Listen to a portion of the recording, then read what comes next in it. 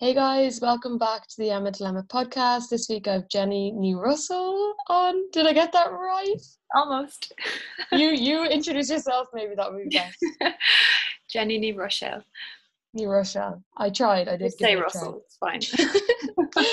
I'm really excited about this podcast. And to start it off, I'm just going to ask you, how are you today? And what's going on for you? I am okay.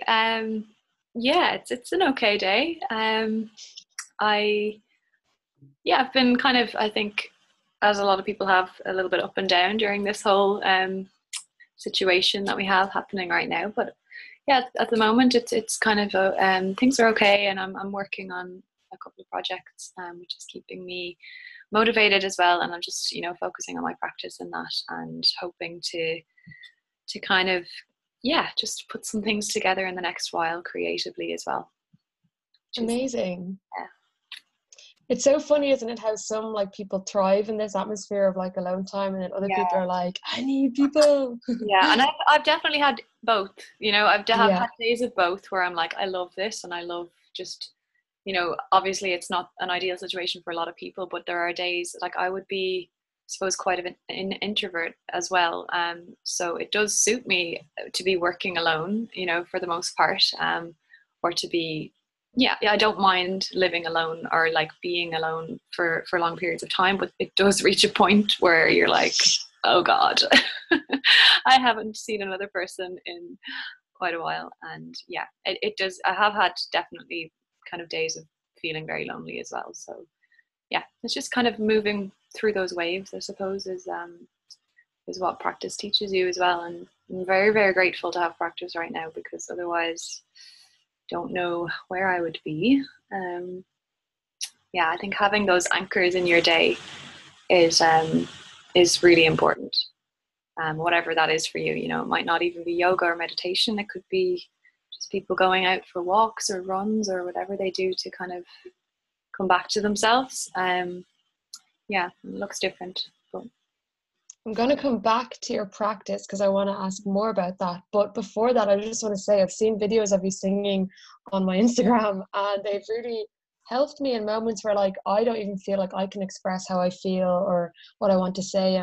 And it's so beautiful the way you do it. And I think there's a lot of people who like can sing, but they don't post or they're afraid. And I'd love to know like, yeah, your singing journey and what it means to you to sing, basically.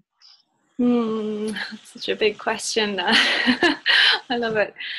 Um, so I mean, I've been involved in music for most of my life, in some shape or form. I kind of grew up playing in orchestras. I played the flute. I was a band geek. I did all the kind of typical things, playing in school orchestras, that kind of thing. And then when I was around 15, I picked up the guitar. I was really determined to teach myself the guitar because my dad had a guitar and it was just in the house. And at that point, I had gone to the Gaeltacht and kind of met a couple of people who were really, I thought, inspiring in the musical sense back then. And I had this really kind of childish urge to just be like, I want to be able to play on the stage next year and sing a song. And I didn't even sing at this point. I just literally I just felt this like urge. I was like, I have to do this. I don't know if anyone's ever had one of those feelings where you're like, I just like something deep was like, I need to do this. And I taught myself guitar within a couple of weeks. I don't know how, because Wow. it kind of obviously bleeds your fingers a bit at the beginning, but I was just that kind of stubborn, determined Taurus that I am. And I taught myself guitar, and then I kind of along the way picked up singing, because you kind of helps to be able to sing when you're learning guitar songs. Sorry, this is a very long story, but No, please, I it's feel so like it's interesting. necessary. And then like at that point as well, I started playing in bands. So I actually got a drum kit at one point, and everybody in my house hated me, but it was kind of all part of it. And I had drum lessons, and then I started dabbling in trad music as well, because of all that time in the Gaeltacht. And then in the Gaeltacht, so Coláiste Lurgan, for anyone who's ever heard of it, is what we is where I worked, and I kind of gradually made my way up. So I was teaching, and then focusing on the music and the translation of the songs. So we started kind of filming videos for the kids and teaching them Oscoil. I've seen these videos. Are they the ones with the paint? Yep. Yeah, oh my god, I want to watch them. And I didn't know you back then. That's so funny. Yeah, I know, it's really weird because it really does seem like honestly, Emma, it seems like a different lifetime ago. Like it feels like I feel like a very different person to. I suppose I didn't know myself at all back then, and it's interesting because there is so much online, and there's all these videos that I watch back every now and again, or I'd listen to something, and I'm like, whoa! It feels like a different time, and I mean it was a different time, but yeah, it was amazing, and it was great, and we ended up forming a band out of it, and it was me and a couple of the lads that were like, we're going to form just we may as well form a band because people were asking us to sing these songs, so it's kind of what happened. And then we ended up doing kind of well. We flew around to like Edinburgh and London and Boston and that, doing gigs, and yeah, things were going well, and this is kind of my whole life story now, so I'm sorry again for going on, but but I was really struggling at that point as well, with kind of mental health and that, and a couple of things just started to creep in, and it kind of got to a point where I had to take a break, and I really had to kind of just look after myself for a bit. And from then it was around then that yoga started to become more prominent for me. I'd practiced a little bit before that, but I hadn't really taken it seriously. And then once I took that break away from playing music, it started to just become my anchor as well to kind of what I did every day. And I found it really, I didn't know at first, and this is quite common, I feel now, like I didn't really know why at first that it was so powerful or so helpful to me, and I really didn't know, and I wasn't kind of given the language to explain it in any classes or anything. It was just this feeling, and I think anyone who's experienced it will know that feeling of like, okay, this is helping, and I don't know why, but I'm just going to keep doing it. And that's very much kind of how it happened for me as well. And yeah, I mean, I struggled a lot with body image and that kind of thing, and eating disorders, and it was up and down for a good few years. And then once yoga really was consistent, that's when I really noticed the improvement, and how it just kind of gave me a little bit more embodiment and power and a sense of myself that I hadn't really had ever before. And at that stage I wasn't really working, and the next logical step for me was to do a teacher training. So I was like, okay, I'll be a teacher and I'll share this stuff, because it's, I think a lot of people find that as well when they start teaching. It's like they want to share it because it has helped them and it has done so much. And I think that is an important step to take in it, and it made sense again at the time, and I wanted to travel to do it. I wanted to travel anyway, and so I was like, oh, might as well combine the training and traveling. So I trained then, my first training in Bali, and yeah, I'm still not sure, like looking back at it, I'm still not sure I was ready at that point, but I don't think there's ever going to be a time where you're ready for something like that deep, to kind of go immersive in it. So yeah, it was challenging, definitely. And I remember being very overwhelmed several times, and it was a lot for me even to travel alone. And when I was still kind of pretty much still in recovery at that point, and I was just like, I should, looking back again, I don't think I should have been doing it at that point, but it has stood to me that everything I did during those years where, it's all kind of led me to now. And yeah, and then the natural progression from that was, as soon as I ever heard mantra at a kirtan session, I was like, okay, this is kind of what I have to do. I just literally, yeah, for anyone who doesn't know, sorry, kirtan is mantra essentially, or it's chanting mantra or singing mantra, these Sanskrit ancient mantras. And yeah, it sounds simple because it's essentially you're just repeating these phrases over and over again. Generally it's call and response form, you know, one person or a couple of people are leading and the people who are there will sing it back. But yeah, I do also remember the first time I went to something like that, I was very much in my judgment kind of brain. I was very like, oh, what's this now? I'm not sure what I feel about this. And yeah, it's like working through that, I suppose, as well, of, you know, acknowledging that, okay, why am I feeling uncomfortable in this?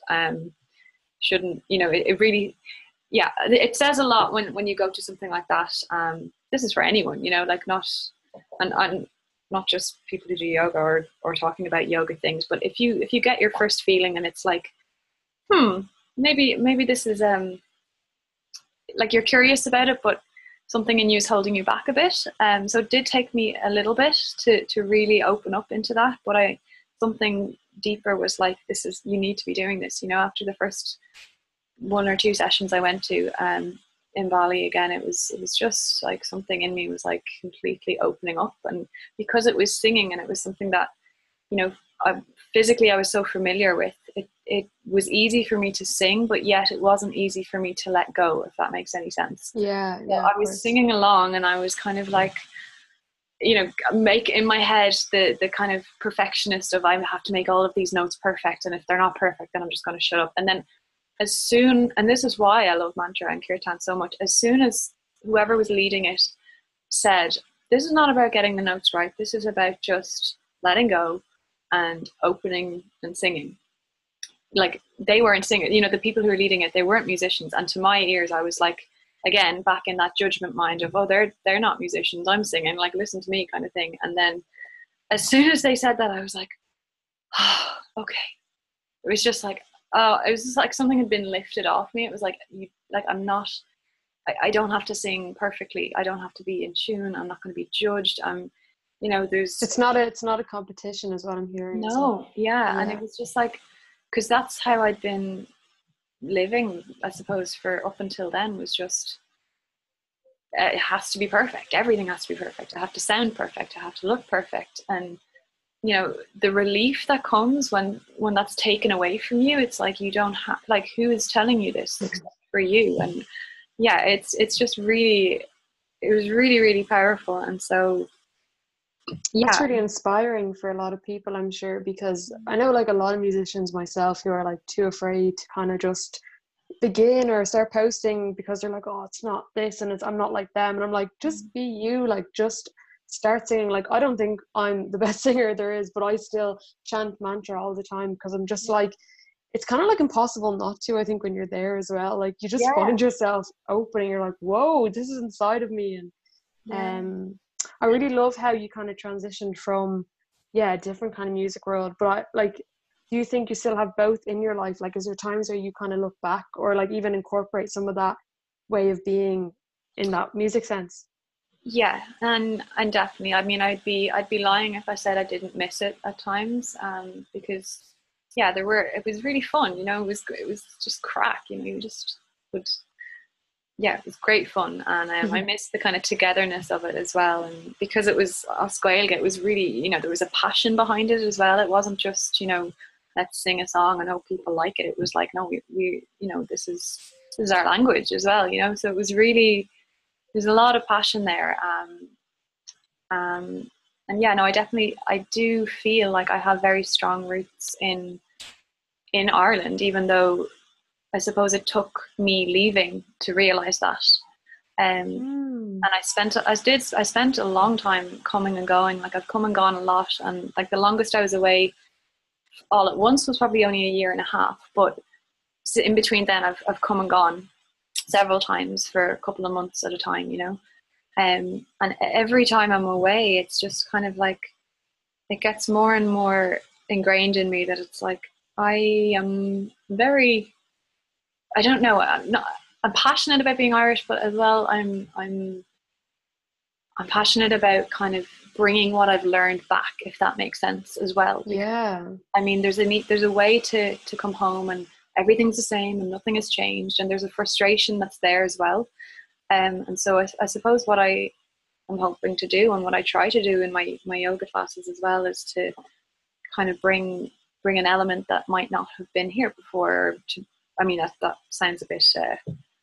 I don't know how that sounds, but I mean, it sounds great. It sounds like you're bringing a piece of what you learned back. Yeah, without losing the Irish roots as well, because I feel like not only are they're very strong in me, but I feel like it's very important, and I'm still quite passionate about Gaeilge, and like I have a master's in Irish. I mean, I feel like I'm not using that enough, and also like there's a lot of links between some of these Hindu Buddhist traditions and kind of the ancient Celtic traditions as well. And I mean, I haven't studied it or anything, but it's just it feels like similar kind of roots with like the fire rituals and the ceremonies and all this kind of stuff. It's all singing from the same hymn sheet, if you want. And like having, I suppose, been exposed to the more traditional styles of yoga and the kind of spiritual aspect in the trainings that I've done and in the places that I lived and stayed and stuff, it was, it's eye-opening on a lot of levels, because it makes you see what is there to be had. And I mean that in the sense of community and connection and a sense of togetherness that, I mean, personally, I didn't grow up with. I know a lot of people maybe do, and some families maybe do encourage that more open, communication between people, or between neighbors, even between family. But for me personally, that was never there. It was always very much segregated and isolated, and there's a lot of fear just in that in my childhood, in just what people would think or what people would say and all this stuff about. So I suppose the whole yoga thing really just helped me to acknowledge that, and acknowledge that was always there, and it was part of how what happened. And it was, I'm not placing blame. I'm just kind of, because part of this whole journey is really to acknowledge where things are originating. So maybe it's something in your childhood, maybe it's the way you were brought up, but also to have compassion for that, and to say, like, there's no way I could have changed that. And I was brought up in a very loving household. I never really wanted for anything on the physical level. It was just more of something deeper, kind of, that I really felt a little bit disconnected from. And I felt like I wasn't really seen in a lot of ways. And so, the yoga community kind of opened that up and made me see, there are other ways to kind of, relate to people, and it doesn't always have to be about judgment or comparison or any of these things that I've already mentioned. But I hope I'm not going off on too much of a tangent. No, it's okay. It's beautiful. I'm going to just steer in the next question, because it kind of relates to exactly what you're talking about. I wrote down, just because when I was thinking of you, I was like, I'd love to know what she thinks about this. Like, it's kind of to do with, like, if you had a magic wand, basically, what way would you like to see? I'm going to say Ireland, because I suppose that is our world that we're both in at the moment. And obviously you've been to these places, which I haven't been yet, but I do see myself probably going at some point. And even just like seeing them on YouTube sometimes, or hearing about the stories, I'm like, wow, like, I think, I don't know, part of me would be like, I'll stay there forever. But I feel like, I love when you said you felt even more connected to Ireland. And what do you see for Ireland? Like, do you see change coming? Have you already seen it in people? And what would you hope for people, or the whole country? I couldn't think of the word. Yeah. Do you mean kind of politically, or in like a more anything? Yeah. Well, like, maybe, like, even if it wasn't realistic, just like what your heart kind of would love it to be like. I mean, having been involved in like a lot of Irish societies and stuff in college, and because of what I studied and because of the area that I was kind of working in when I first left college, was Gaeilge, promoting the Irish language essentially. There is that patriotism there, I suppose, and a lot of people in those circles will be very passionate about, you know, having the Irish language being brought back. And it's kind of like, yes, I definitely do support that, and I feel like it's a necessary part, but I also feel like more on a social level, people are starting to get a little bit more curious about kind of other ways of going about things, other ways of maybe, so like, I don't know what I'm trying to say essentially, but like it's more like we're kind of known for being quite old fashioned, and kind of backwards in a way. And even like Yeah. the Irish language it's quite backwards, you know, when you're phrasing something you have to put the most important word at the end of the sentence, and it's kind of, it just makes you, it flips your way of thinking really. So I definitely do think we're moving into a more modern way of thinking, and like even younger generations now being so progressive with different things, like, you know, it's really, really important. But it's so funny to even hear, you know, that people are still giving out about these things, like the whole thing with, I don't know if you've seen about normal people that Yes. on, like, even like there's always going to be those people who resist the change. Do you feel like it's wrong though? Because I mean, wrong to kind of say to those people. I've heard people say like they shouldn't think like that, and part of me goes, but that's how they were reared. Like they Yeah. can't undo their conditioning. Well, maybe they can, but it's like if we lived in their life, we might have the exact same opinion. So it's kind of confusing as well. Yeah, I know, very much so. And part of the whole, this like path of yoga is really to acknowledge that, and to acknowledge that everyone has had a different experience of life. Yeah. Everyone is coming to this ground or whatever you're doing with very different experiences, you know. And I've worked in a lot of different places, and I've worked in different roles and done a lot of different things. And that's one thing that I've learned definitely, is that, you know, you might meet someone for the first time, say you start a new job, and you think, you know, how, you know, who is this person, or how could I possibly ever get on with this person or whatever, and you end up in the same role, and it's kind of like, well, both of you have so many different experiences behind you. And it's kind of like these one, if you've ever had those moments where things just align, where you meet someone and, you know, you're like, how am I meeting you now, you know, how is this only happening now? And you've probably had like a million different experiences each, and something in the universe has like conspired now to make sure that you meet at this particular time, and now you're having the same experience, and then you might move on and change, and it's just like this constant flow and fluctuation. And I don't really know what I'm trying to say, but what I mean It's is that, okay.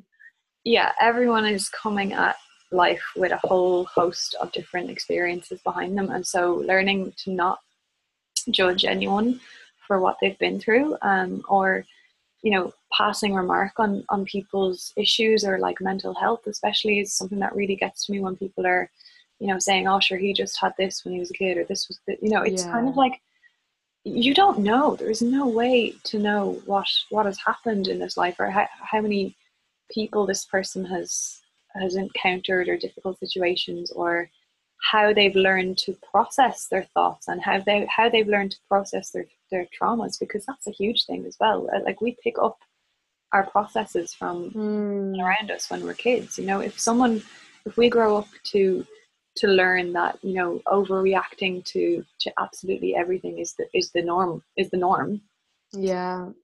then when we go out into the real world and we start to try to cultivate relationships of our own, and we start reacting in this way, we learn, okay, this is not normal. You know, this is not that it's not normal. I don't like the word normal, but this doesn't work, essentially. If you're trying to Yeah. have relationships and communicate with people in a way that it potentially served you at one point in your life, when, let's say, a parent was overprotective or always angry or something, and so you learn to put on this protective thing when you were in their presence, Yeah. that means then that you automatically put up that same thing when you encounter someone else who probably doesn't, you know, require that, if that makes any sense. So it's Of really like course. Yeah. what we learn to present, and how we learn to react to things.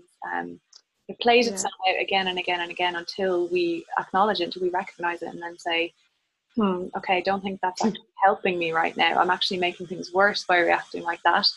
And then begins the really hard part of trying to change it. So I watched a video the other day and it was something like up until 6 years old, we are like free of the mind. Like we don't really attach beliefs, or we don't kind of make certain things in our brain like stick. It's after six kind of everything we see becomes like, programmed nearly. yeah. And that's why you look at children and it's like they just live moment to moment, and they don't really have really direct opinions about anything. They're just like, yeah, whatever. I think yoga for me has been a process of deconditioning a Mm-hmm. lot. And I suppose I always like, what do you think of these words? Like, because I sometimes use like, oh, you're programmed, you're conditioned, and some people hate them. They're like, what do you mean I'm No, conditioned or programmed? I totally for that. I use them myself as well. And as well Yeah, with things like yoga and body work of any kind, there's an aspect of this kind of work that you can be very psychologically aware of something. So very intellectually aware of your mind and how it works and your processes and how you tend to deal with them. You can be very, very aware of your mind.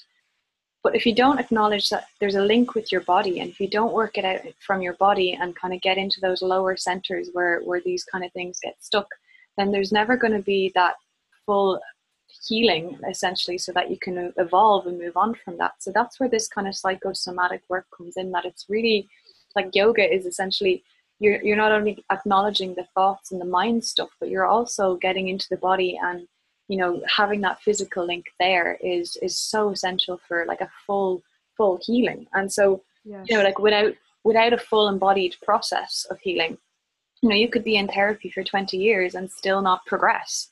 You might be fully aware of what the problem is and fully aware of why the problem is there, but if you're not moving on, like if you're not healing from it and like doing practices that are kind of going to help you, and like getting it out of your body as well, which involve the body, is what I'm saying. These yeah. healing modalities, they have to involve the body as well. They have to. And It's absolutely crazy how disconnected I was from my body, and then realizing like most people are, and people are unaware of that disconnection. It's only when you connect, you're like, oh my God, like hand orgasms are a thing. And you're like, yeah, whoa, yeah. And it's so I'll say as funny. well, like with eating disorders and that, that's really what it is. It's a rejection of the body.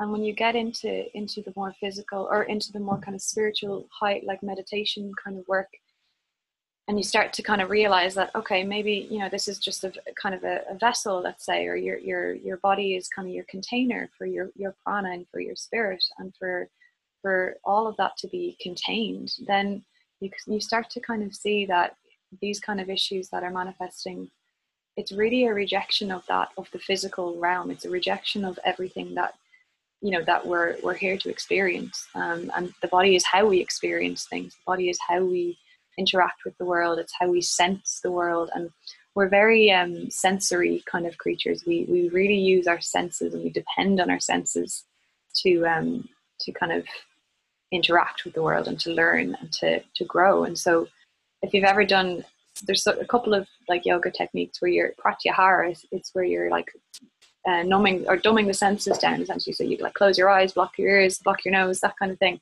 and you're really just kind of blocking all of the senses so that you can go like really, really deeply within, and then in those moments you kind of realize, okay, there is more. There, like I am not just this body. I'm more than the body. I'm more than my mind, even. And I know that might sound a little bit out there for some people, but it's powerful, and it got me thinking about the kind of issues that are manifesting now physically for people, and obviously eating disorders being a mental illness as well, but that end up manifesting physically. So again, it's that link between mind and body. If the mind is in stress and trauma, and it's going to manifest in the body, and really doing the work to get back into the body can be one of the hardest parts with any kind of issue like that. And for me, it was through yoga that I did that. And same thing, I could have gone to therapy, like talk therapy, for years, and I might not have made much progress. But once I started getting into the body, I was like, that's what the struggle was, and yeah, it's so important to acknowledge that there's so many sides to it as well, and so many different reasons and ways that it manifests for people, that obviously there's no one way that works, but it's just something that does help. And talk to me more about your Ayurvedic, because that's obviously to do with the body as well and Yeah. nutrition, and kind of tell me how maybe you got into that, and then maybe give people like a little snippet. I know it's very in depth, but just an idea of what it's about.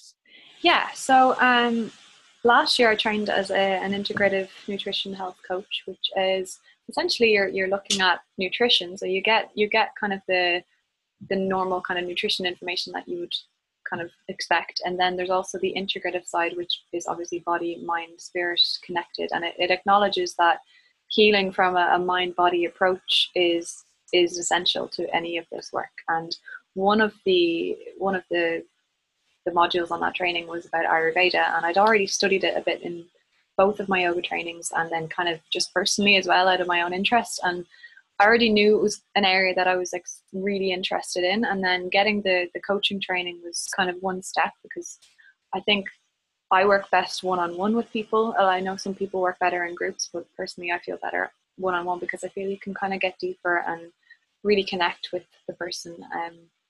And so, yeah, and then I did an Ayurvedic training. It was only 50 hours, but it was kind of it was kind of building on what I already knew and linking in more and more. And it's really, I know that for anyone who doesn't know, I suppose I should have started off with that. But, Ayurveda is, they say it's like the sister science of yoga, but you're essentially dealing with the elements. So we have air, ether, so earth, water, fire, air, and ether. And there's 5 elements, and so they combine to make the 3 doshas. So we have vata, which is made up of air and ether. We have pitta, which is made up of fire and water, and then we have kapha, which is made up of earth and water. And so And how old is this science, just for people to be aware? So it is one of the oldest holistic health systems in the world, possibly the oldest. And so it's kind of, it was derived initially so that people could pursue yoga for longer. And that's kind of why it was such a big thing in these kind of parts of the world, where essentially, if you're looking at the 7 stages of Hatha Yoga, the first 2 essentially are purification and strengthening. And so Ayurveda really deals with these first 2 stages of purifying the body so that the physical container, what your energy, what your prana is in, can be as clear and as strong as possible, so as to wield that energy and to kind of help you direct it. So they're the kind of very basic foundation, and it really what it means is that your body is strong, your mind is strong and clear, and really as balanced as it can be. And to do this, they look at the elements and they look at the qualities of the elements, and every person, every human being on the planet has the 3 doshas, because we all have the 5 elements. We are made up of these different elements and in different and varying amounts. And your individual constitution or your prakriti is whichever dosha is dominant in you. So you might have a pitta dosha prakriti, you might have a vata prakriti, you might have a kapha prakriti. You can also have combinations, so a pitta vata or a kapha pitta, or any combination of the 3 as well. And am I right in saying that if you're prominent in one of them, there's like a different way to kind of look after your body and nutrition? Yeah, well, it wouldn't. Yeah, exactly. So it's really about acknowledging and like getting to know the different qualities of each one. So each one, like none of them is more important than the rest. None of them is better than the other. It's about really learning how to balance them out, so that, let's say you have a lot of vata, which is air and ether. You might be very, very scatty-brained in your head all the time. A lot of anxiety, overthinking, tendency towards that, which is literally, an excess of air in your mind.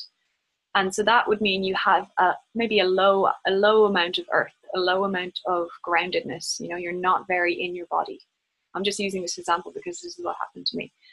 So any of these kind of anxiety disorders or anything like that is really about, like, it's a vata imbalance. And so what you do, the rule in Ayurveda, is really to lean into the opposite of the imbalance.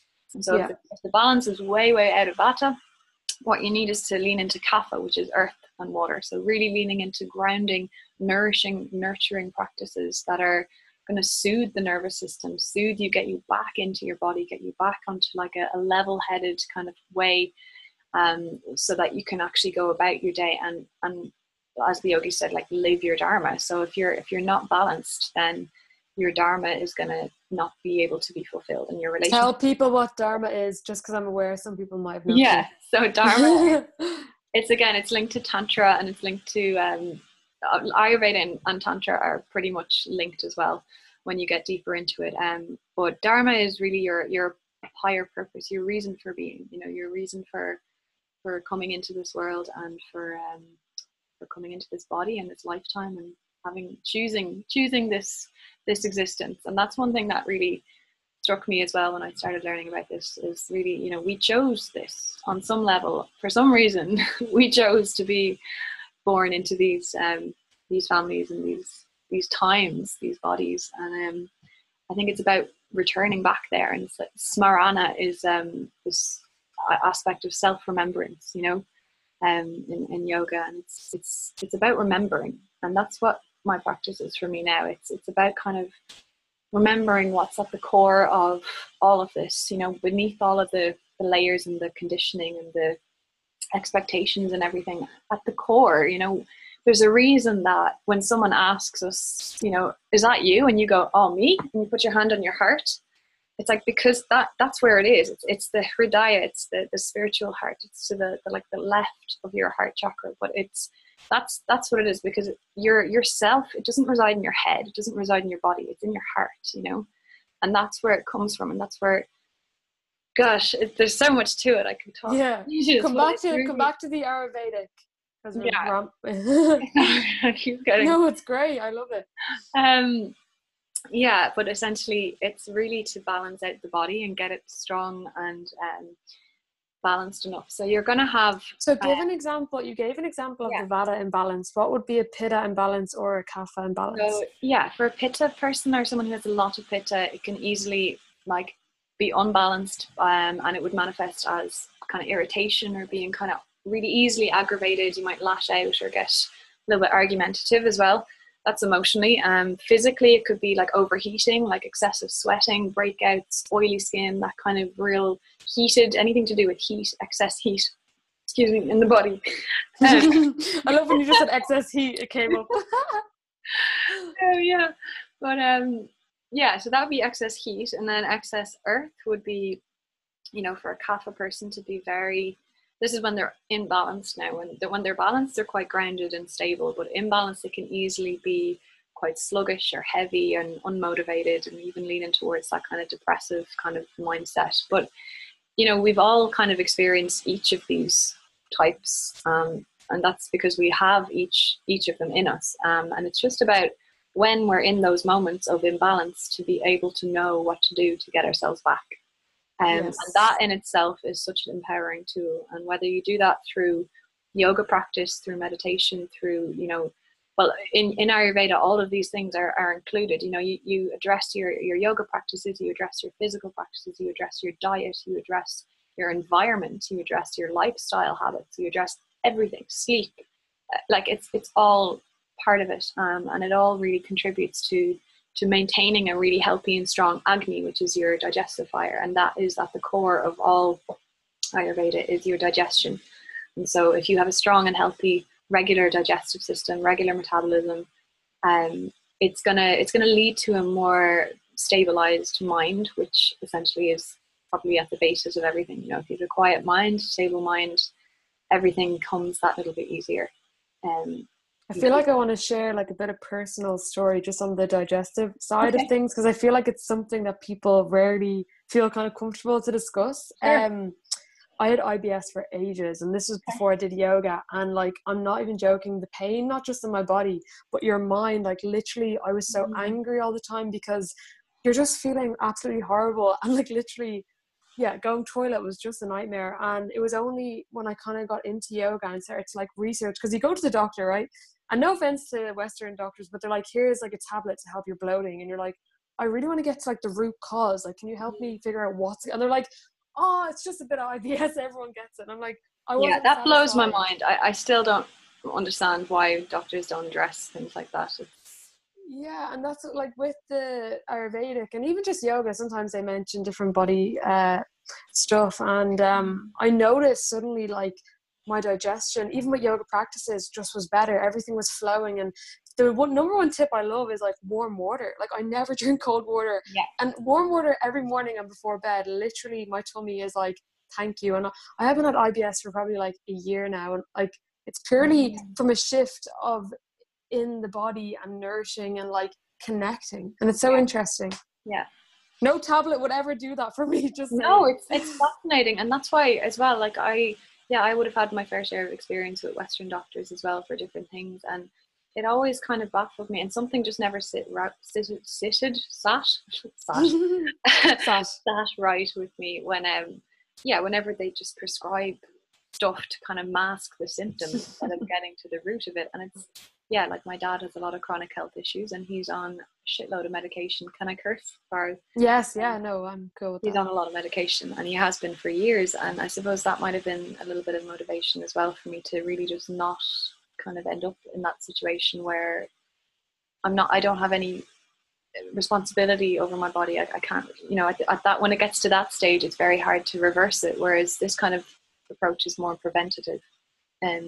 Yes. Yeah, that was definitely another motivation as well to pursue this kind of work, and to help people become more aware of it and aware of themselves. Because personally, when I experienced all this, it really just was the empowerment that came from it of like, I can make these choices. I don't have to eat this because you're telling me I have to. It's like I control that, and I know what works for my body and I know what doesn't. And even those little realizations are really important. And it comes into yoga practice as well. It's knowing what kind of practices are going to benefit you on what day, at what time. And it's not always going to be the same thing, especially for like Pitta people can be very, very driven to just kind of have a routine and stay with the same thing and be like, if I didn't do my yoga today, I'm terrible.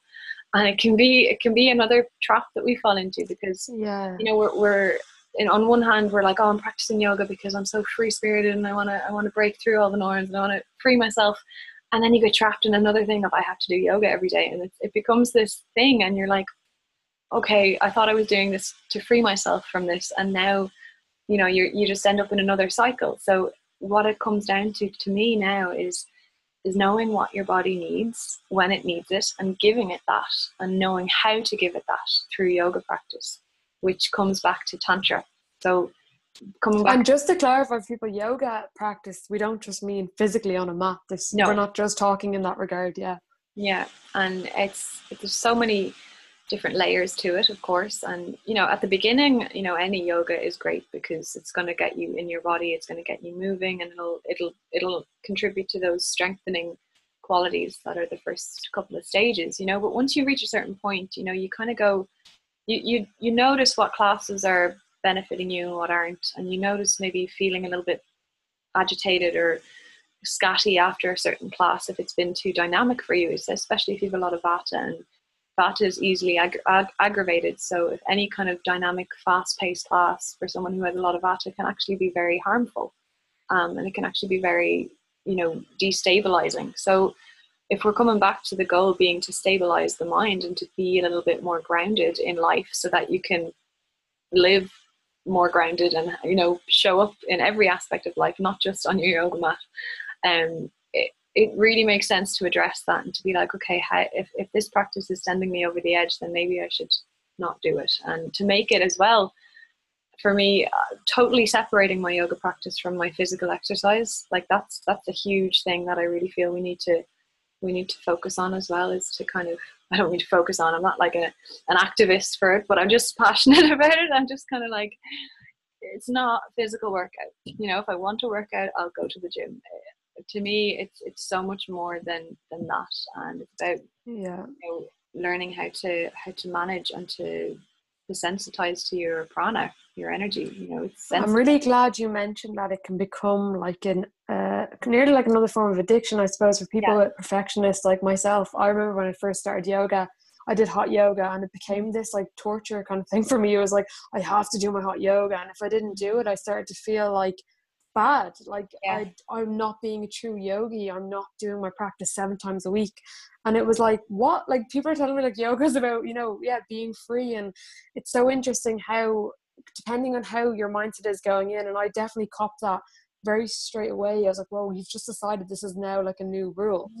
And Tantra kind of made me realize that. And I think that it's a whole process. But it's so easy to fall into that trap as well, especially if you're looking at yogis online and they're doing more practice and you're like, oh, I should do it. You're like, hang on, I don't even feel like I want to do it now. Like, why am I just after looking at someone and now being like, I should get on my mat? It's like, you know, we have to always kind of link back in, isn't it, to ask, like, how am I feeling and do I need this now? Yeah, and that's huge. And I say that now I'm like working with a couple of clients, and I'd always say before and after you eat and before and after you practice, how do you feel? You know, even just write it down. And if they're working more on dietary things, then it works in that way. If you're working towards just kind of getting more in touch with yourself, then even with yoga practices being, you know, going into a class, writing how you're feeling beforehand and then how you're feeling afterwards. And if it's not stabilized and if it's not grounded, then, you know, you want to kind of maybe look towards going to a different class. I don't want to say that, but I really, yeah. And I mean, there's specific asana, specific sequences and practices for the different dashik types as well, and the different environments that you can do. And if you practice them for a month on end, 40 days is what they say is a sadhana. And if you take on and practice for 40 days, then you really see the benefits after that. Like, it's one thing to do a practice once and be like, oh yeah, it felt great. But, you know, if you imagine if you did that every single day, that feeling would stick, you know, and that's what it's about. It's about getting that feeling to stick and to be part of you. And if you want to evolve, if you want to start to move and thrive, then it's really giving yourself that, you know, and not just kind of every now and again dipping in and being like, oh yeah, I felt great today, and then going right back into the old habits. It's like, you know, I mean, it'll benefit you in some way, but it's not going to make huge shifts. So And because it's your birthday and because I'm 20, and I just want to like ask you this question, what advice would you give to your 20-year-old self now? What, I don't know what age you are, you don't even have to say it, but I know it's your birthday, so I'm just like, I always do that kind of on my birthday. I look back and I'm like, what would I have told my 12-year-old self? But I want you to do 20-year-old, if you can go back there for a moment. If it's too, you don't want to go back there, don't. No, that's okay. Yeah, I probably would have told her that you are very stubborn and that gets in your way a lot, and also not to compare yourself to other people so much, because it doesn't lead anywhere good, and it's hiding your talents, it's hiding your unique skills and your unique voice. By comparing yourself all the time, you're making yourself smaller, and to trust that what you have is worthwhile and is needed and is necessary. And that's beautiful. Wow, I really felt that in like my heart. Yeah, I'm going to ask you one more question and then we're going to do quick fire. This podcast has honestly been like so good. I just know from what you've already said. It's amazing. I ramble a bit, but there you go. No, but it's beautiful. You're just like in flow state and it's just so nice to hear. What are the 3 things, that you do every day? And this is just for everyone, like you might get inspiration from it. 3 things every day that kind of help you be more calm, relax, maybe like your safety tools if you're finding that mind going a bit. First one is I wake up early, and I don't want to say I have hot water and ginger, but I do. But that's really important, again, to get your digestive system going. But practice meditation every single morning, and when I feel like in those moments of overwhelm, depending on where I am, forward fold. Do some kind of forward fold, whether it's child pose or uttanasana, just hanging over your legs, like dangling. Literally just go into a forward fold, and it genuinely, it cultivates apana, and it's just like this complete, like holding it. Child's pose is a go-to. Otherwise, getting out in nature, going for a walk, and just letting that kind of steam blow off a little bit, and let things expand, and just look at the sky if you can see the sky behind the clouds. That really helps too. Beautiful. And I always try and like I'm constantly learning new things as well. So I love kind of just reading and going on to websites that just reading about different things. I don't know, it's different every day, and if I see something that I'm like, oh, that's interesting, I'll always click on it. You know, it's not like, oh, I don't have time for this. And sometimes it ends up that I get very distracted from whatever I'm really doing, but there are times where I actually make time for just going onto the internet and reading things. And you know, you never That's know. like that growth mindset of like, yeah, you're opening up loads of different stuff. Totally, yeah, totally. And I just love learning new things. So I'm hoping maybe to do another course soon. I don't know yet, but we'll see. Okay, amazing. We're going to do a quick fire round. So basically, I'm just Okay. going to go quick fire with Jenny. Mm-hmm. I'm just going to ask you, you just pick one of the options I shout at you, and I haven't even pre-thought these, so they might come out random. Okay. Are you ready? I think so. Okay. Yoga or Pilates? Yoga. Yogi tea or puka teas? Puka. Chickpeas or quinoa? Quinoa. Hot yoga or yin yoga? Yin. Cold or warm? Warm. Sun or moon? Moon. Jewelry or yoga pants? Yoga pants. Makeup or hair? Hair. I really wear makeup. Clouds or no clouds? No clouds. Music or kirtan? In what way? That's kind of vague. I know, just whatever comes to mind. It's not life or death. You're done. Head bows. Tea or coffee? Tea. Early mornings or late nights? Early mornings, 100%. Swims or cycles? Swims. Dancing or workout? Dancing. Okay, this is the final one. I'm going to try to think of a really good one. Living in a tent or living in a caravan? Tent. Okay. I love that. That was just so random. So yeah, Jenny, is there any last thing you want to say to people, maybe people who are finding this situation a bit tricky? Yeah, anything you want to share before we head off? Yeah, I think just take it slow. I know that sounds really cliche coming from a yoga teacher, but like literally make time every day to just sit with yourself, and in whatever way that looks, you know, it doesn't have to be at 6 a.m. on a yoga mat. It can be before you go to bed, or even just you find yourself kind of with a bit of quiet time.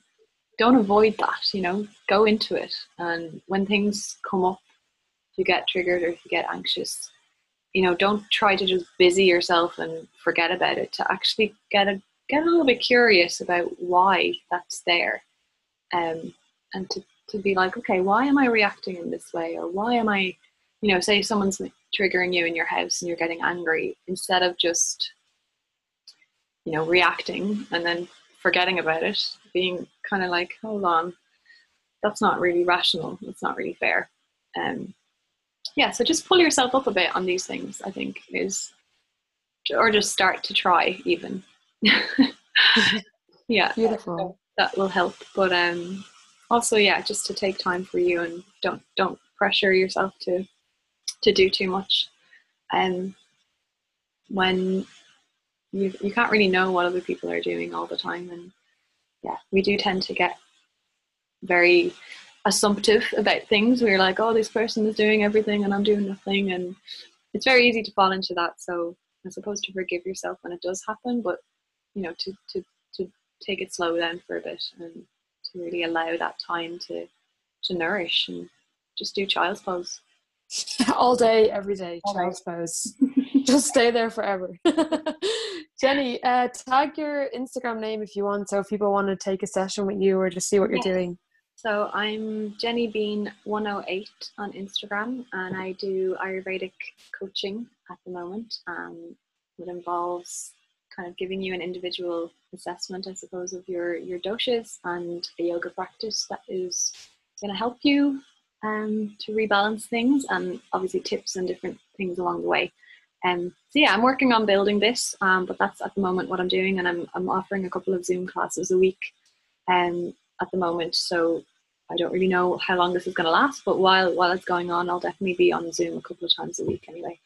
Just doing Thank you for being an amazing guest, and I loved having you on. The chats are just like I was talking to my best friend, so I loved it. Oh yeah, likewise. It's great. Yeah, I'll see you soon, Jenny. Thank you. Bye. Bye.